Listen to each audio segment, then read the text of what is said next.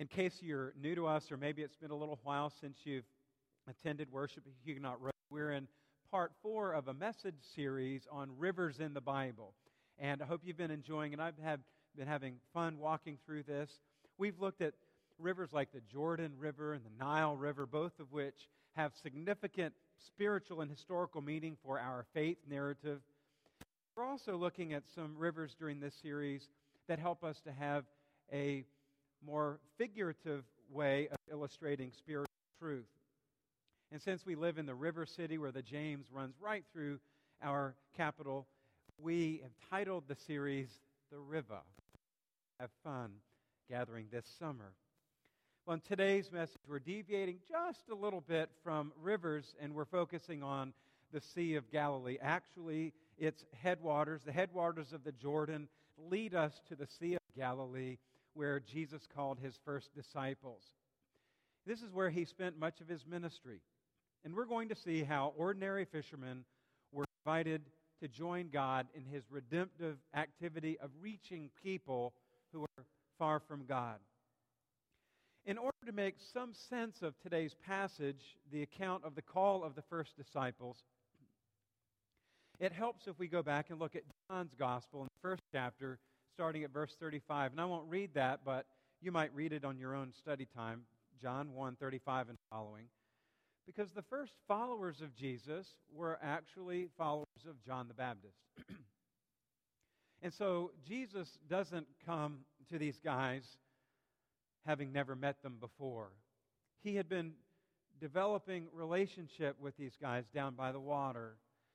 It might have been 9 months or so from this time until the time of his baptism, Jesus' baptism, that he had been working with them, developing these personal relationships, kind of testing their character, seeing if they would be the kind of people whom he could trust with the responsibility of taking the gospel to the ends of the earth. And I think it's neat that Jesus chose fishermen. After all, they were well connected in the community, hardworking. They knew the lay of the land.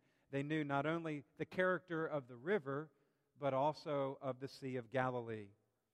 They would have had a survival mentality. Storms would frequently come up on the Sea of Galilee, and they were brave men. They understood what it meant to take risks and to leave one place to go to another to find a good harvest of fish. They perhaps would be the kind of people that could reach others with the good news that Jesus would share with them.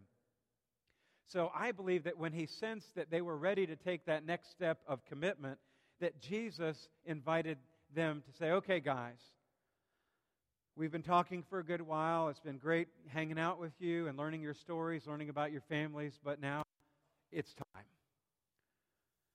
Up next, get out of the boat. Come on. Follow me. Can you just imagine Jesus saying, come on, guys, it's time. Come follow me. I've got an assignment for you.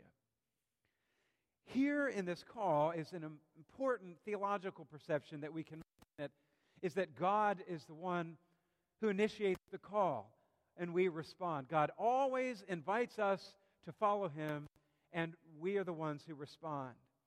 Earlier heard Liz read, you did not, says Jesus, you did not choose me, but I chose you.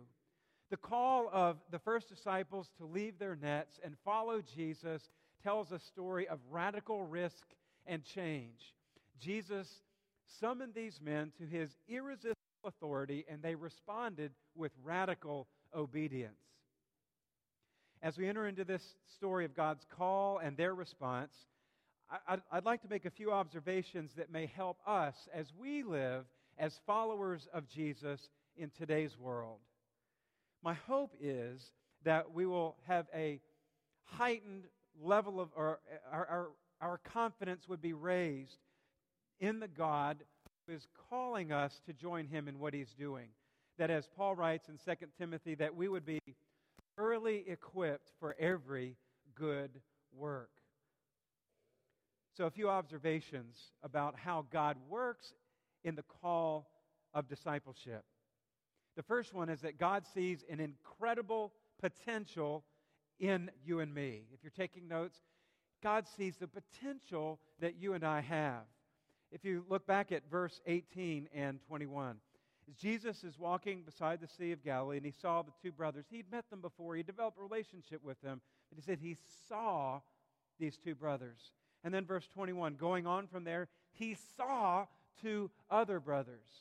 And I believe that on this particular day, that Jesus saw the potential that they had and then said, all right, guys, it's time. Come, follow me. He saw more than rugged fishermen. He saw their kingdom potential. Not only did Jesus see them as they were, but he saw what they could become. He saw their potential. We see God acting in the same way back in the Old Testament when he was seeking a king to replace Saul, who had catered to what others wanted him to do as opposed to what God wanted him to do. And God told Samuel, the Lord does not look at the things man looks at. Man looks at the outward appearance, but God looks at the heart. God sees our potential that is within us. God saw enormous potential in a young David, the youngest and least respected of his brothers, and yet he chose him to be the ruler of all Israel.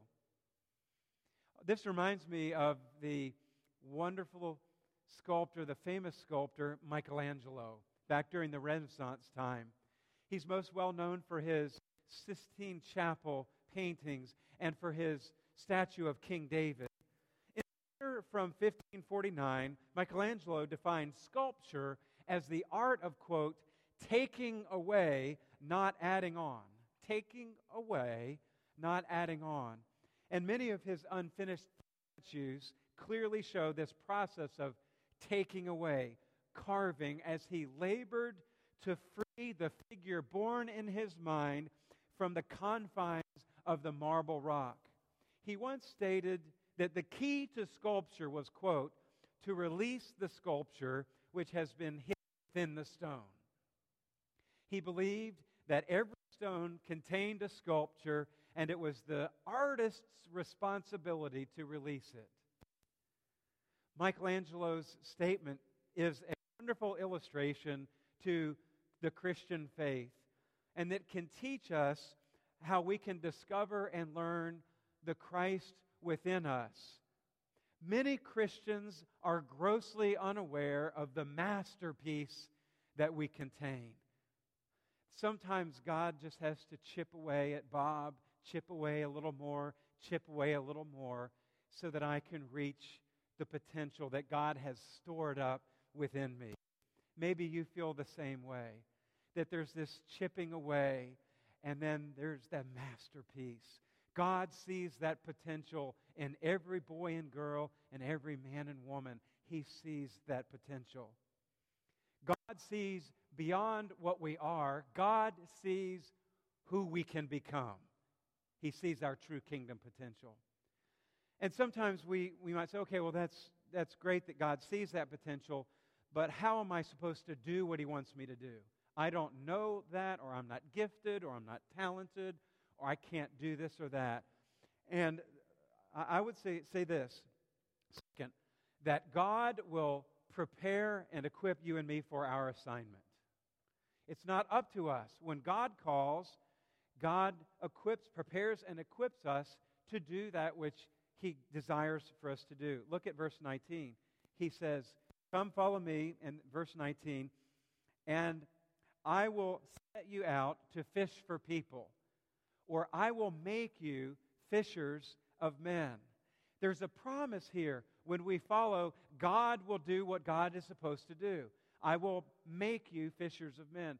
I will set you out for the responsibility of catching people. No longer fish guys, but people.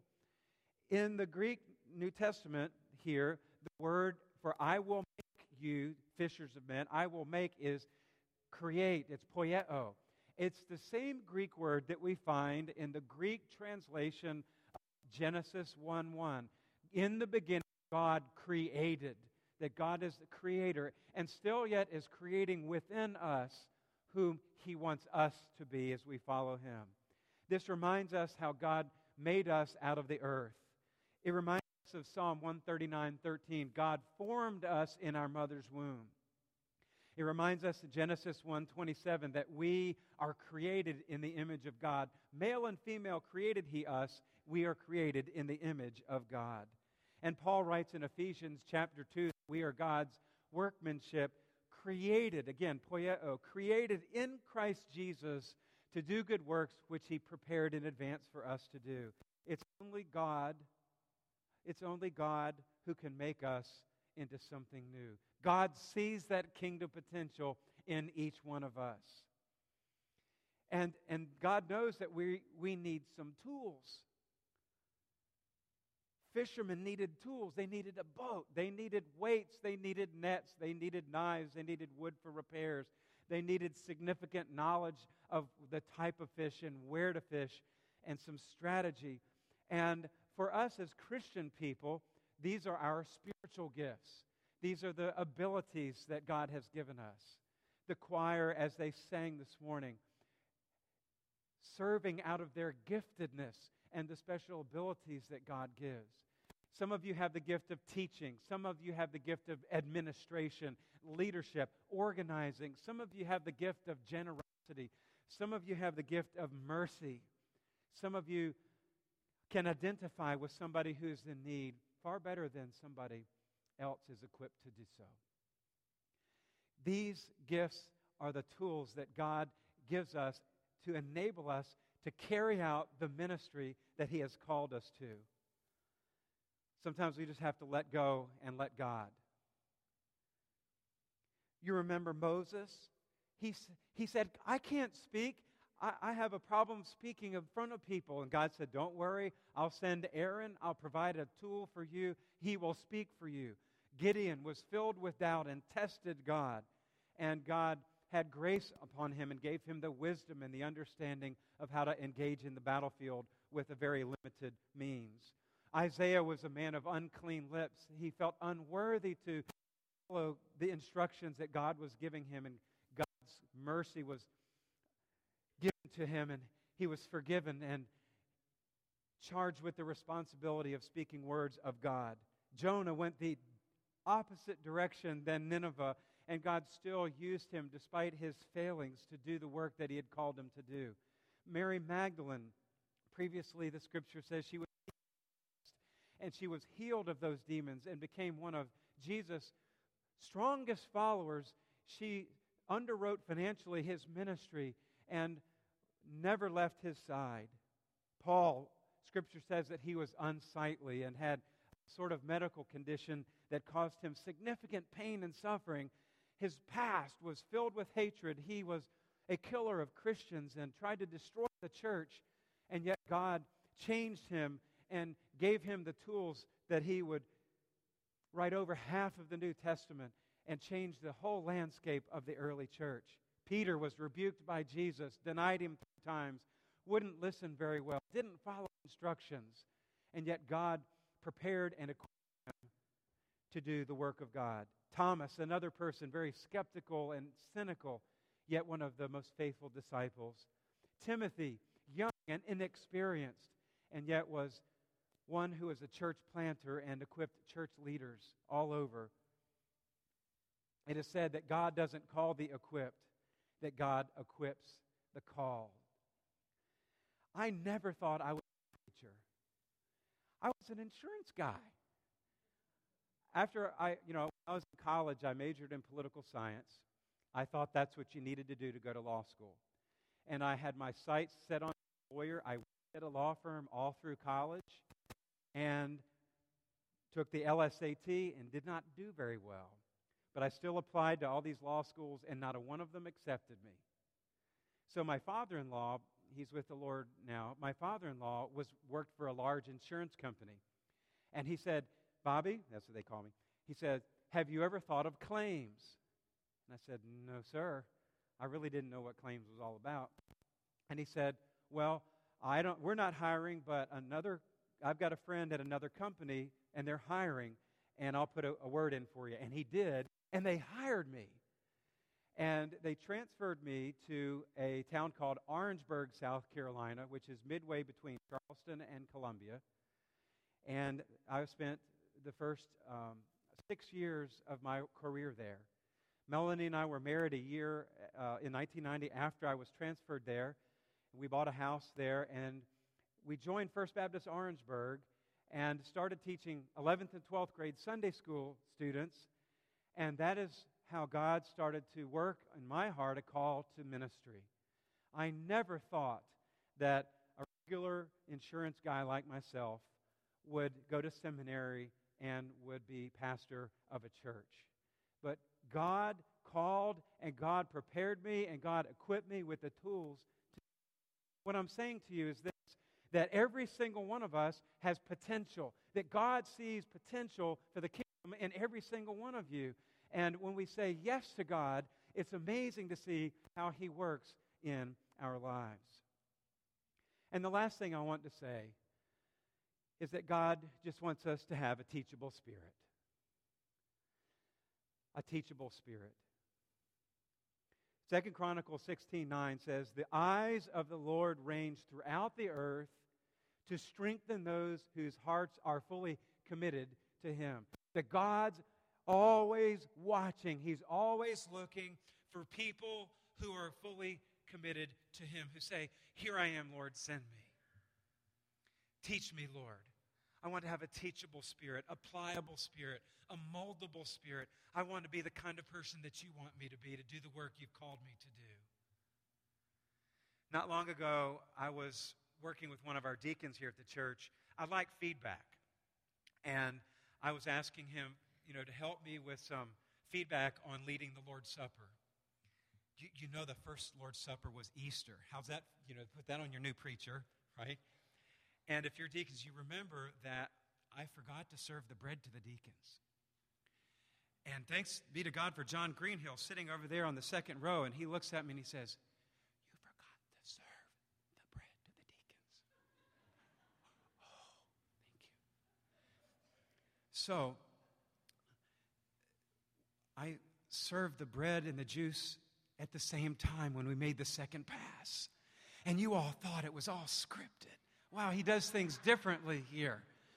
And I'm just so thankful that we have a wonderful, graceful spirit here. But that deacon and I, as we were talking, was helping me to learn from that First Communion Sunday. And I talked with him regularly. And I told him, listen, I said, I have a teachable spirit. I'm a lifelong learner, and I just want to grow. And if I make mistakes, I just want to learn from them. And so we'll make lots more of them in the future, just know. But God wants us to have a teachable spirit. He wants people just to show up and say, "Lord, here am I. Use me, teach me, send me." When Jesus was teaching on prayer and giving and fasting, He's like, be humble about it. Don't make a show about it. And God also wants us to keep our eyes on Him. You remember Saul, the king of the United Monarchy, took his eyes off of God, and Samuel replied with these words that apply to us as Christ followers. Samuel replied, "Does the Lord delight in burnt offerings and sacrifices as much in obeying the Lord?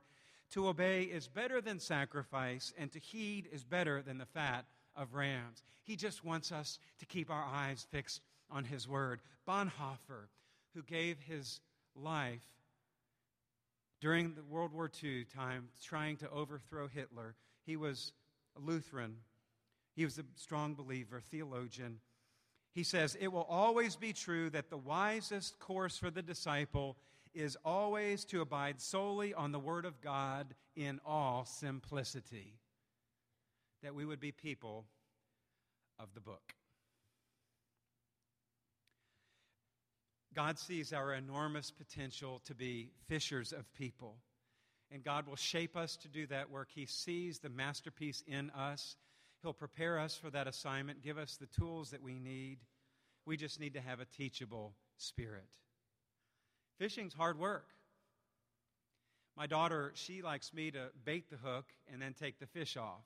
It's messy, slimy. She likes to touch the fish. Maybe as she grows, she'll learn to take it off. Fishing's also slow. Sometimes it takes a long time.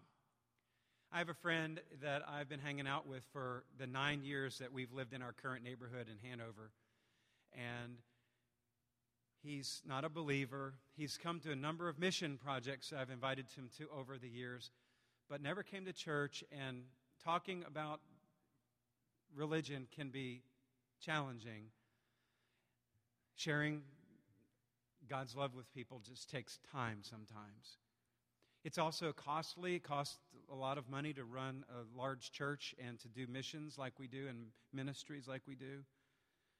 And it's also dangerous. It takes time and sacrifice and a lot of energy. But we are called to do things that no one else will do. My question as a church is, can we ask that question? What is no other church doing in our community that God's calling us to do? What is no other church doing in Bon Air that Huguenot Road could do? What's no other church in northwestern Chesterfield doing that we can do? What's no other church in Midlothian doing that we can do?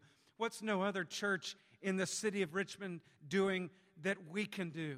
You've already got a wonderful start. The clinic is coming in September, and I see so many other incredible mission and ministries that outpour from this church, but we cannot be satisfied with just those. We have to ask that question, what is no one else doing for the cause of the kingdom that we could do? How might we invest like no one else is willing to invest? How might we care for people in such a way that no one else is caring for them? How can we set ourselves apart by caring like no one else cares? I believe that's what our students did this past week in Washington, D.C. I hope that you'll talk to our students and hear their stories. They went up, yes, to rehearse for a tremendous concert at the National Cathedral on Friday evening. But all through the week, they were the hands and the feet of Jesus. Thank you for praying for them. Thank you for the resources that you've allocated to their ministry to help them to serve. And today, in the last part of the message, I've invited Claire Anderson, one of our students who went. Claire, come on up. And she's going to share a few moments about her experience and how God worked through our students. I will praise you, Lord, with all my heart. I will tell of your wondrous deeds. These were the opening lyrics to the grand concert that United Praise participated in on Friday night. Our choir spent last week at a choir festival and on a mission trip, and before we left on this trip, I was only imagining the hours of singing and even more walking around our nation's capital. This trip turned out to be so much more, and alongside the worship through singing, baking cornbread at DC Central Kitchen, and prayer walking through DC, God was able to reach us when we opened our eyes to what he had planned for us. On Friday, God led us on a journey to meet a man named Larry. 8 of us were prepared with sandwiches and cereal, and we were planning to walk to the metro to give them to the homeless we had seen daily on our way to practice. However, as we reached the light, a convertible drove by, blasting worship music, and turned a corner where we were planning on walking straight. We followed the car, having seen this as a sign from God, and when we did, we came across a man that we would have completely passed if the car had not turned at that time.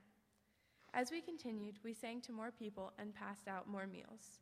As we were turning back, however, we saw a man sitting on a bench who we had earlier seen collecting money. We went up to him and learned his name was Larry, and we offered him food and to sing to him. He accepted the food and was excited to hear us sing, "Give Me Jesus." And I will never forget the tears running down his face as we finished our song. He blessed us as we said goodbye and left a mark on all of our hearts. On that day, we set out to serve men and women like Larry, but in the end, God used them to work in us. God sent us to where we needed to be and when we needed to be there. God sent us to serve and to see him working in and through us. This was a week of experiences that I won't forget, as I would assume all are when you open yourself up in service to God. I want to thank you all for your prayers, and especially those who came to the concert this week. My friends and I are so grateful to be part of such a family that really is family. Thank you for being with us.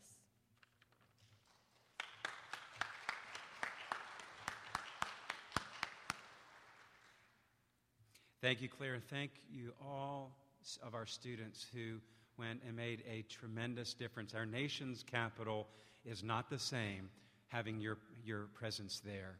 And if that whole week was only for Larry, it was all worth it. Jesus saw the brothers and he said, "Come follow me." God sees beyond what we are. God sees who we can become. God doesn't call the equipped. God equips the called. Would you join me in prayer? Oh Lord, we are humbled that you would call us to do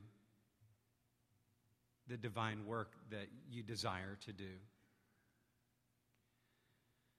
Help us, God, to have a teachable spirit, that we are moldable and shapeable to become the vessels that you desire us to be.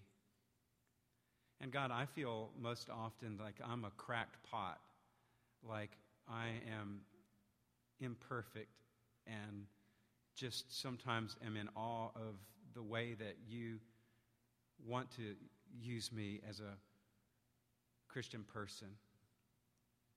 I feel inadequate and unworthy.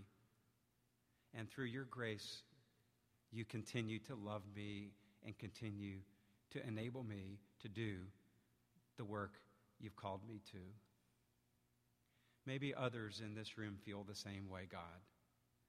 And we're just so thankful that when we show up, that you can see the masterpiece in us and that you can send us into our neighborhoods and schools and workplaces and cities and towns to make a difference. I'm thankful that our students responded to that call this past week. I know others coming up and through our church are going. Use us, God. Maybe there are people in our church today who have not stepped up to say, I want to follow Jesus and make him Lord of my life. If that's you, respond to God as you're led. Others, God, may be needing to unite with the church family. They're believers, but they don't have a church family. And maybe Huguenot Road is to be their family. Others still yet may have a call to missions in some way, locally or globally. Help them to hear that call, even if it comes in a still small voice. Lord, we love you and we thank you that you loved us so much that you gave us Jesus. Help us to represent him well as we leave this place today. In Jesus' name, amen. Lord, Here Am I is our song of response. It's number 486.